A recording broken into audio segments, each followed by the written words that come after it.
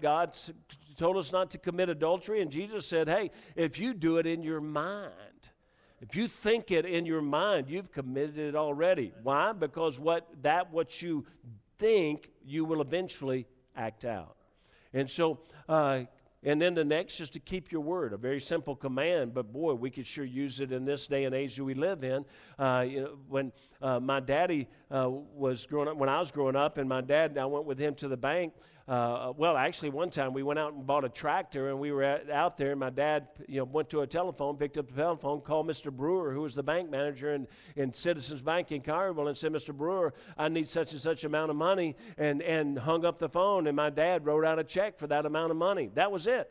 There was no paper. He got the loan over the phone saying, Mr. Brewer, I need this amount of money. When I went to get my first loan at that same bank, when I was going to get the Joe Best engagement ring, and I got that loan for $27. When I just went to Mr. Brewer and I said, I need the money to get an engagement ring. He looked at me and he said, are you your daddy? And I said, no. What do you mean? He said, when your daddy, when he first came to me for his first loan, he said, we didn't sign any papers, we didn't do anything. He said, I gave it to him, and your daddy paid me, and he paid me back in full, and he paid me back early. He said, do you have that same character? Are you your daddy? And I said, yes, sir, I think so. And when I took out the loan, I paid him back in full, and I paid him back early. The truth is, there was a different world. Today, you got to sign 9,000 pieces of paper. You have no clue what you just signed. You gave away your first 6 children. You don't know what you signed because you got to be able to, they cover every little base because we're not people of our word anymore.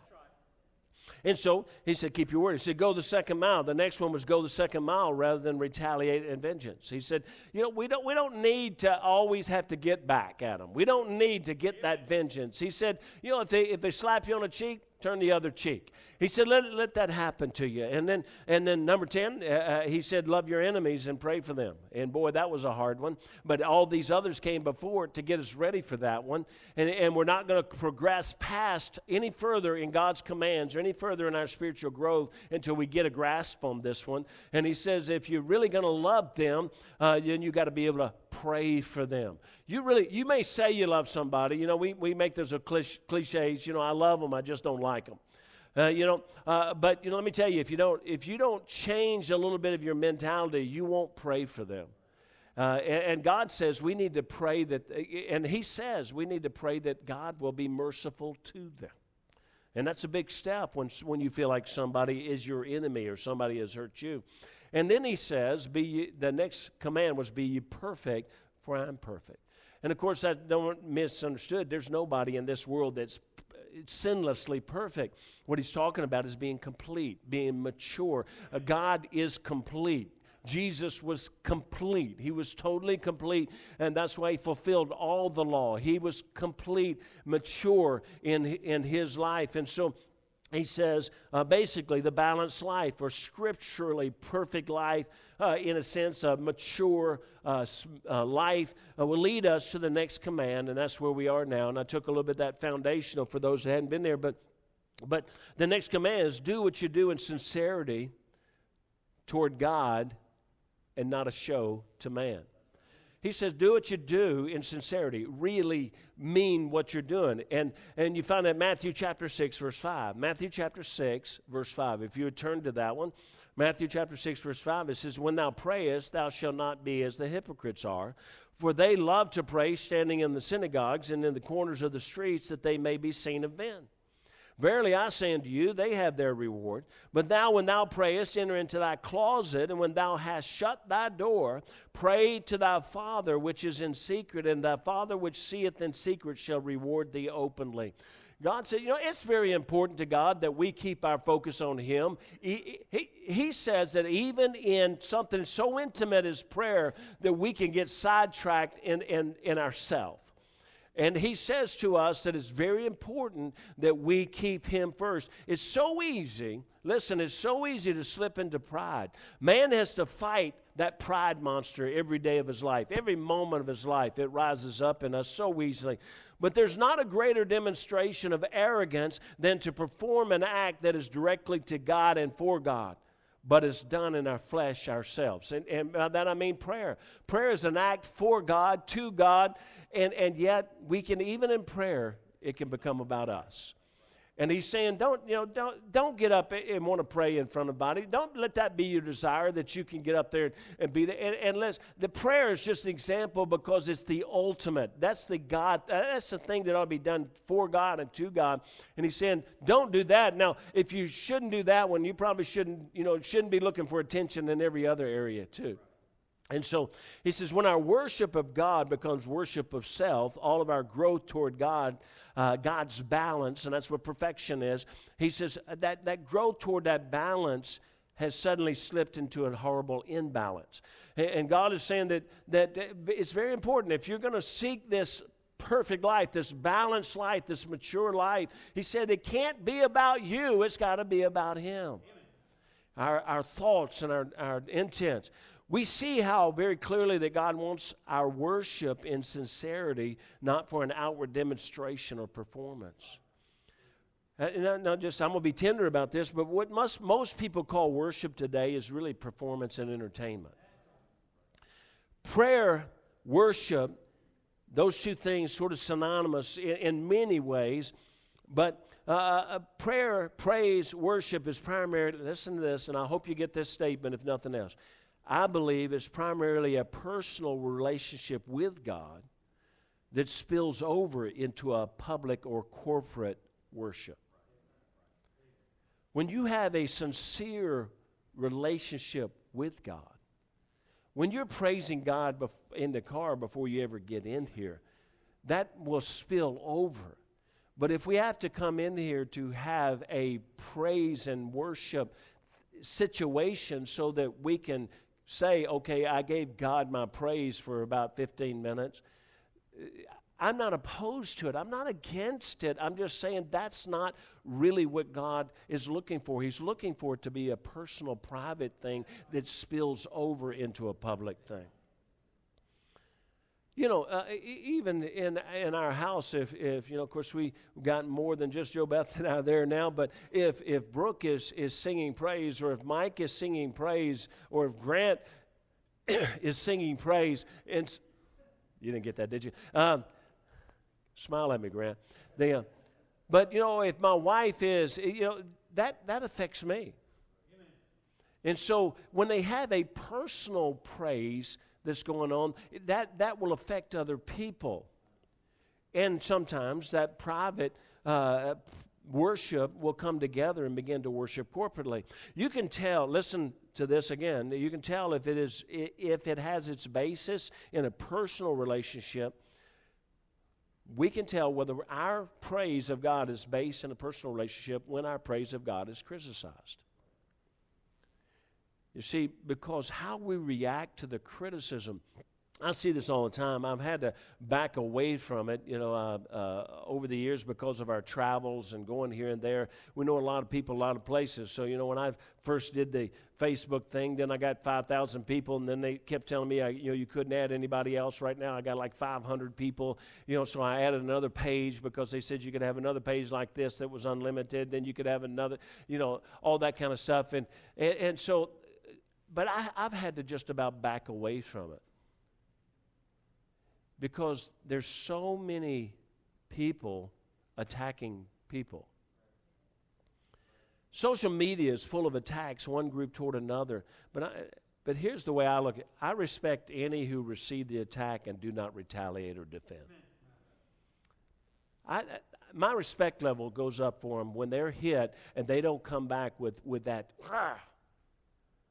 Because that's just evidence that probably we're not really intensely praising God. Because Jesus opened not his mouth. I do not have to defend a real, genuine relationship. It just simply is. Whether you believe in it or anybody else believes in it or not. I know whether I'm walking with God or not. And if you believe in it, that's wonderful. If you don't, that's okay too. You see, an angry, critical, vengeful spirit is actually evidence that the criticism might be on target. So now that leads us, since I got everybody really depressed now, that leads us into the next command, and it's directly connected to the previous command. And as I said when we first started this, if you want a discipleship program, this is an incredible discipleship program. This is the way Jesus discipled his disciples. He taught them, and these are not just random commands. These commands fall in a divine order. And so he's actually letting them build up. So the next command is to lay up your treasures in heaven, not in earth. Lay up your treasure. Look at Matthew chapter 6, verse 19. This must be your day, Matthew. It's all about you today. Matthew chapter 6, 19. It says, lay not up yourselves treasures upon earth, where moth and rust doth corrupt, and where thieves break through and steal, but lay up for yourselves treasures in heaven, where neither moth nor rust doth corrupt, where thieves do not break through nor steal. Listen to this, for where your treasure is, there will your heart be also. Listen, how's this in a divine order? Well, when our worship is self-centered, the rest of our life will be self-centered. God is warning us. He's saying, look, you don't come out here to be on display, and don't come out here and look, even if I could sing, it wouldn't be good for me to every week to start singing you a song, okay? Because, and it wouldn't be good if I did right now. But the fact is that's because it's not all about that. That's one of the things that I'm telling you. I love the young ladies and the people that have come to do specials here, and I've told them this before. I love Belle singing. I love to hear it, not because she's got a wonderful voice, although she does. I feel and I sense the little thing. I believe she prays before she comes up here. I believe, I just sense and feel like that she's pouring out her soul, that she actually cares about what she's singing. You see, when our worship is self-centered, the rest of our life will be self-centered. Our lives will be consumed with possessions, position, power, and prestige. And so the Lord says, no, don't do that. Don't be all about acquiring and getting and how much more can I have. That's not what life is all about. The Lord makes it clear that we need to get our focus to be more on what God, listen please again, more on what God knows of us rather than what people think of us. You say, well, how does that go with treasures in heaven? Why does any man or woman want possessions, power, position, or wealth? Why do they want that? I mean, honestly, why do we want those things?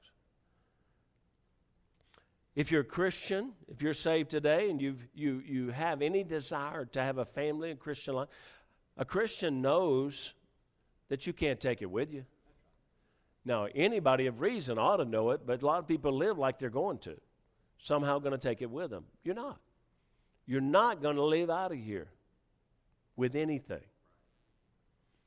A sensible parent knows that to give vast sums to our children normally hurts them rather than helps them.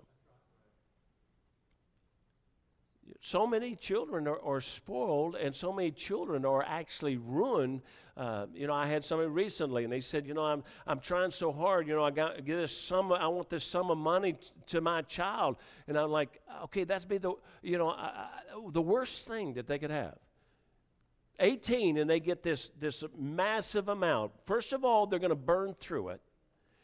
Secondly, after they burn through it, they're going to be so spoiled to what they want, being able to have what they want. Now they're going to be pushed to find other ways to get it. Any wealthy man can tell you in the end of their life that the wealth and possessions were not what brought them joy and happiness if they ever obtained it. I've known some wealthy people. I've sat, beside men, multi-millionaires and talked to them. Now, none of them come to our church, obviously. But I've been around some people that have a lot of wealth. But I'm telling you, they know that wealth is not what brings them joy. It's not what brings them happiness. I've said this so many times, said it to somebody recently again. We didn't have everything with 6 kids and working in the ministry. We didn't have everything everybody else had. And there was guys that, like I said, I rubbed shoulders with, that they had a lot of money and they had a lot of things. We didn't have all of that, but today, I'm telling you, I got more than any millionaire, billionaire could ever dream. I got 6 daughters that love me and love the Lord, 24 grandchildren. And it's not just good to have grandchildren, but to know that they right now, just that they have some sense.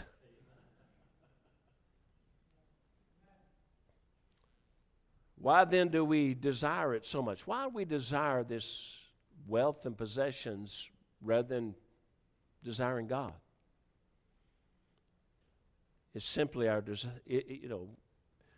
We may immediately think, okay, it's simply our desire for comfort. But I don't think that's the key. Because the truth is, I don't know about you, but I'd be very comfortable in a cabin in the woods by a lake. Amen? I'd be very comfortable with a wood-burning stove, as long as somebody else was cutting the wood. Supply me with the wood and we're cool. Now, I'd be very comfortable back out in the little 1,300 square foot home we grew up in out in the country. I'd be very happy out there. So the truth is, a lot of you would too. A lot of you. So why do we desire these things if it's not about comfort? Here's what it is. If we'll admit it or not, we want to be someone in the eyes of man. And what kind of car we drive is going to be how people look at us.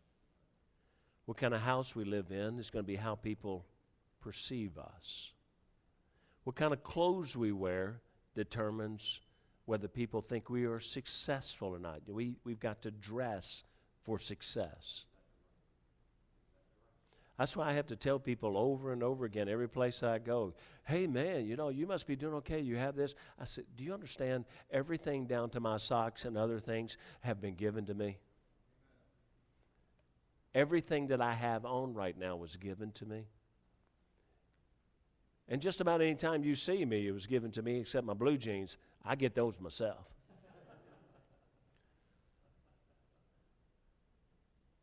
But we dress to impress. We drive to thrive. We have houses, not homes. We desire power to be superior, not to serve. And that's why the Lord commands us to lay up treasures in heaven. And He tells us to lay up our treasures in heaven, and then He finishes it off, and He tells us why. He says, for where your treasure is, that's where your heart is. Where your treasure is, that's where your heart is. I used to tell college kids, as I teach them, I'd say to them, make your decision to serve God before you have a lot of things that can mess you up. Make your decision to go to the mission field. I used to tell guys all the time, they would say, what are you going to do? I was a college student, Bible college student. We had 2 and 3 and 4 kids, and we lived in a 1-bedroom apartment, and they would come to me and they'd say, what do you think God wants you to do? And I'd say, man, I don't know. I know He wanted me to come to college, so I'm just going to keep heading the direction. It's kind of like, military, just it's the last command, so this last command, so I'm going to just keep walking this way until He tells me what else to do. Well, you got to figure it out. I said, no, God knew my telephone number to send me here. He can call me again. And so I just kept walking that way. And, we lived in this little bitty house. And they came to me, and one guy said to me one day, he said, what if God calls you to back then, go to Africa? What if God calls you to go to some country like that? I looked at him and I said, look, I think it'd be okay. Because if wherever God could call me to, I live in a 1-bedroom attic apartment with 4 kids. Anything that I would go to would be a step up. Okay, it's not like I was going to suffer, Now, some years later, when we were in a 2,700 square foot home in a little wooded subdivision, if God came and say, I want you to go to Africa,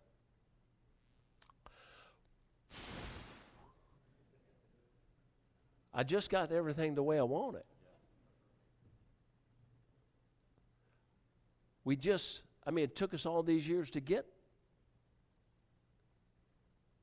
And I had to back away and say, Lord, I got to still be ready. I got to still be willing. And the only way we'll do that is when we realize these things are going to vanish away. And if God gives them to us, that's wonderful. And if God gives you nice things, if God gives you a nice vehicle, and if God gives you nice clothes, and if God gives you a nice house, that's wonderful. They just shouldn't be your heart's desire. Shouldn't be what you're seeking. And what I found is that when you make Him a priority, it's amazing how many things He will give to you. Now, I'm not telling you that He's going to do what He's done for us. He's been incredible for us. But I always say it's not because of me, not because it's always because that little woman that I'm married to, the fact that she has been so willing her whole life to have and to give away, and to have and to give away. And to have, we had a nice home here when I left, and we had to let it go and go to Indiana to go to Bible college and live there and live in a little one-bedroom attic apartment. She was willing to do that. And I'd always say to her, I need to get you a nicer place. I need to get you a bigger place. You can't, we're just, we got like one chair in here and some kitchen chairs, and the rest of it's wall-to-wall babies. And I said, I got to do something different. And she would always look at me and she said, Rob, we didn't come here for a nice house. We came here for you to go to school. I love this place. And she would say to me, if it was any bigger, it'd be too hard to clean. Now, the fact is, she was willing to. I watched her when that wedding ring that I took out a loan for, I watched her when somebody had a need and they passed the offering plate and we had nothing to give. I watched her take that ring off and lay it in the offering plate. Do you understand? I watched her do these things because her heart wasn't on the possessions. It was on what God could do with her life. It was on what God wanted from her. And now, I believe that's why He has blessed her immeasurably. I say all the time, she prayed for the house that we live in right now. She prayed that God would allow her to have a place that she could take care of other people. We've had over 20 different families come and stay with us in 2 years that we've been there. It's been amazing what God's done. God provided for her because she prayed for it. I say, God gave you the house, but He gave me the note.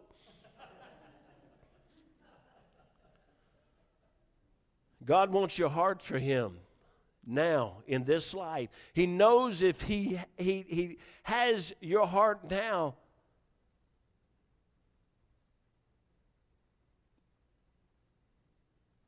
that He can have you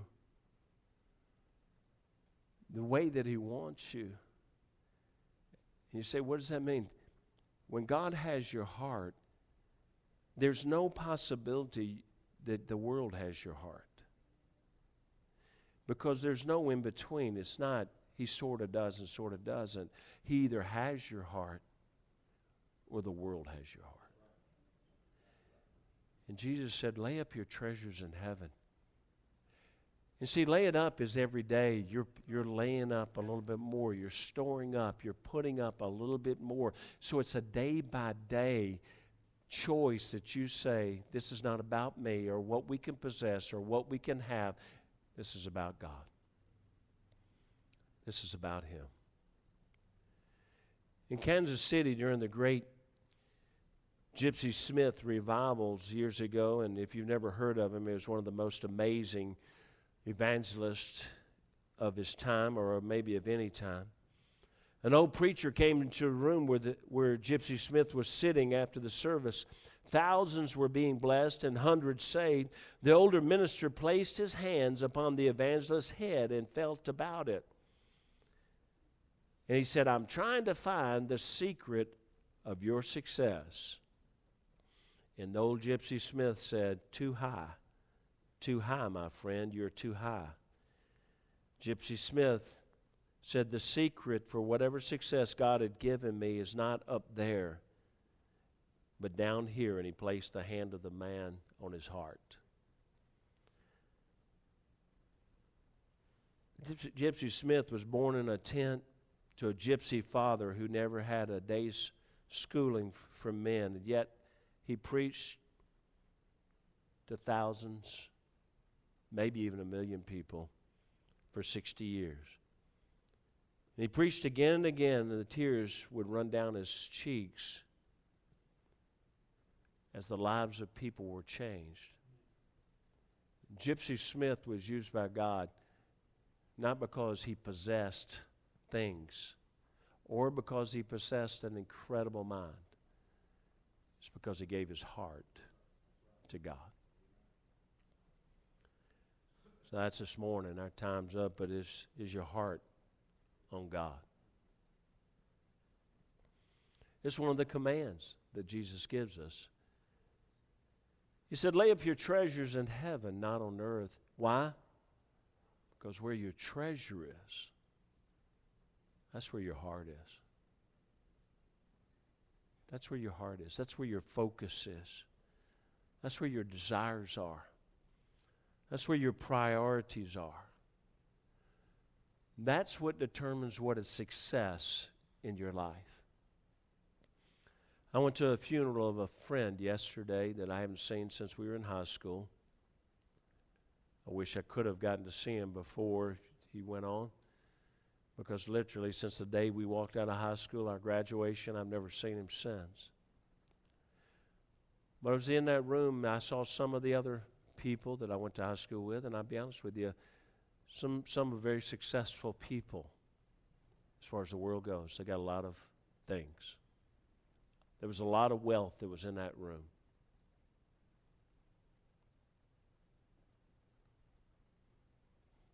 But I look back at my life and the choices that I've made,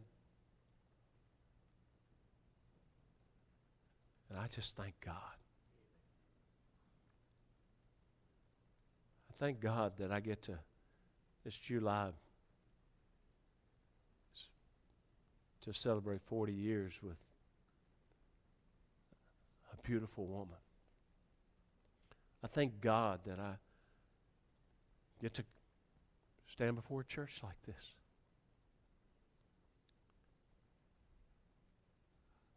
I thank God that somewhere along the way, people will say, how did this turn out for you? And I say, we were just dumb enough to believe God. A simple childlike faith. And God's been so good to us and to our family. Matthew 16:26 says, for what is a man profited if he shall gain the whole world and lose his own soul? What shall a man give in exchange for his soul? You see, your soul is not saved by giving your heart, God your heart. But if you're saved, God should have your heart. You're not saved by giving God your heart. You're not saved by keeping your focus on the things of God, by good works. You're not saved by that. But if you're saved, you ought to give God your heart. Your soul is not saved by refusing the world, but refusing God will inevitably mean you are seeking the world. No, we know that salvation comes through Jesus Christ and Him alone. We know that He could give us eternal life as a free gift right now, here, today. It's a gift of God, and He's offering it to any of us. I was 20 years old when He gave it to me as a gift. And I've never lost it, because you can't lose eternal life. If it was eternal when I was 20, it's still eternal today. But since that time, daily, moment by moment, I've had a choice. Will my heart be on God? Or is it on the world?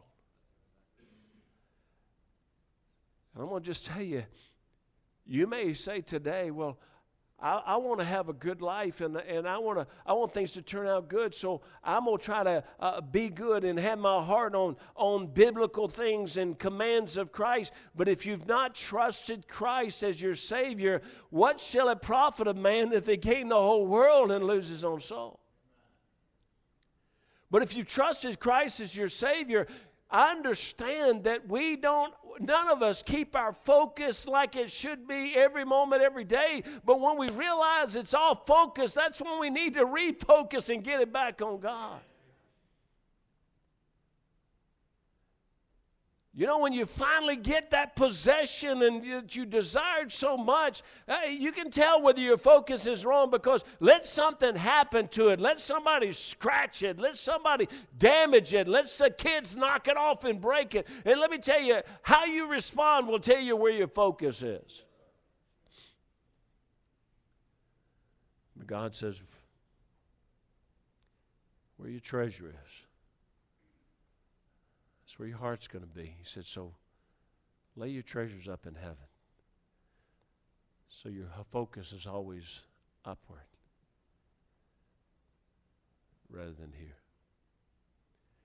And just like Belle sang with the song, when your focus is here, you can go through the storm with Him. He'll calm you through the storm. Father, I pray that you'd bless, and Lord Jesus, thank you for your word. Thank you for the truth of the word of God. Thank you for the life that's available to us. Not a perfect life in the sense that we would live it perfectly. Lord, not that we always make the right decisions and we always say the right things, but dear God, if we would just desire the right. And Lord, when we fall, that we would get up. A just man falleth 7 times and riseth up again.